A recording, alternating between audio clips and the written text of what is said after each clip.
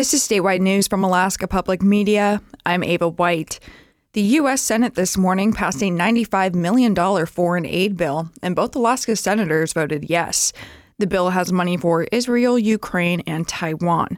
Senator Dan Sullivan says it will fight authoritarian aggression globally and also rev up America's ability to make weapons, ammunition, and warships. Over $50 billion of this bill will be directly into our industrial base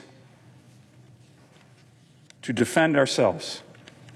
Working class Americans, America's national security will benefit.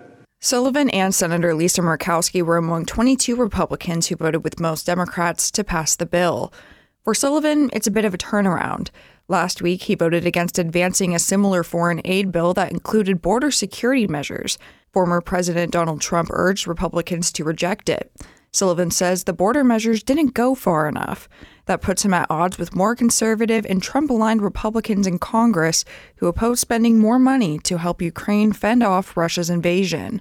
In a speech on the Senate floor Friday, Sullivan said failing to help Ukraine would encourage China's leadership and aggressive dictatorships around the world. American credibility is not divisible. You can't say we're going to be real strong in the Taiwan Strait, but, no problem in Ukraine or with Israel. These authoritarians are working together, and we need a strategic response to this very dangerous period. The bill goes next to the House, where Speaker Mike Johnson says he's opposed to it because it does nothing to improve security at the U.S. border. Also, the federal government is tightening a threshold for health-damaging fine particulate pollution.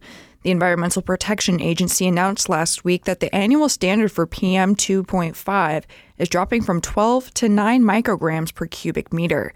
An EPA release says the standard, which was adjusted last in 2012, is based on the best available science as required by the Clean Air Act.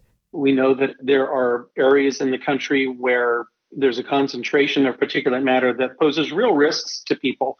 Of course, Fairbanks and North Star Borough area have been dealing with this because of the winter inversions and the issues with wood smoke.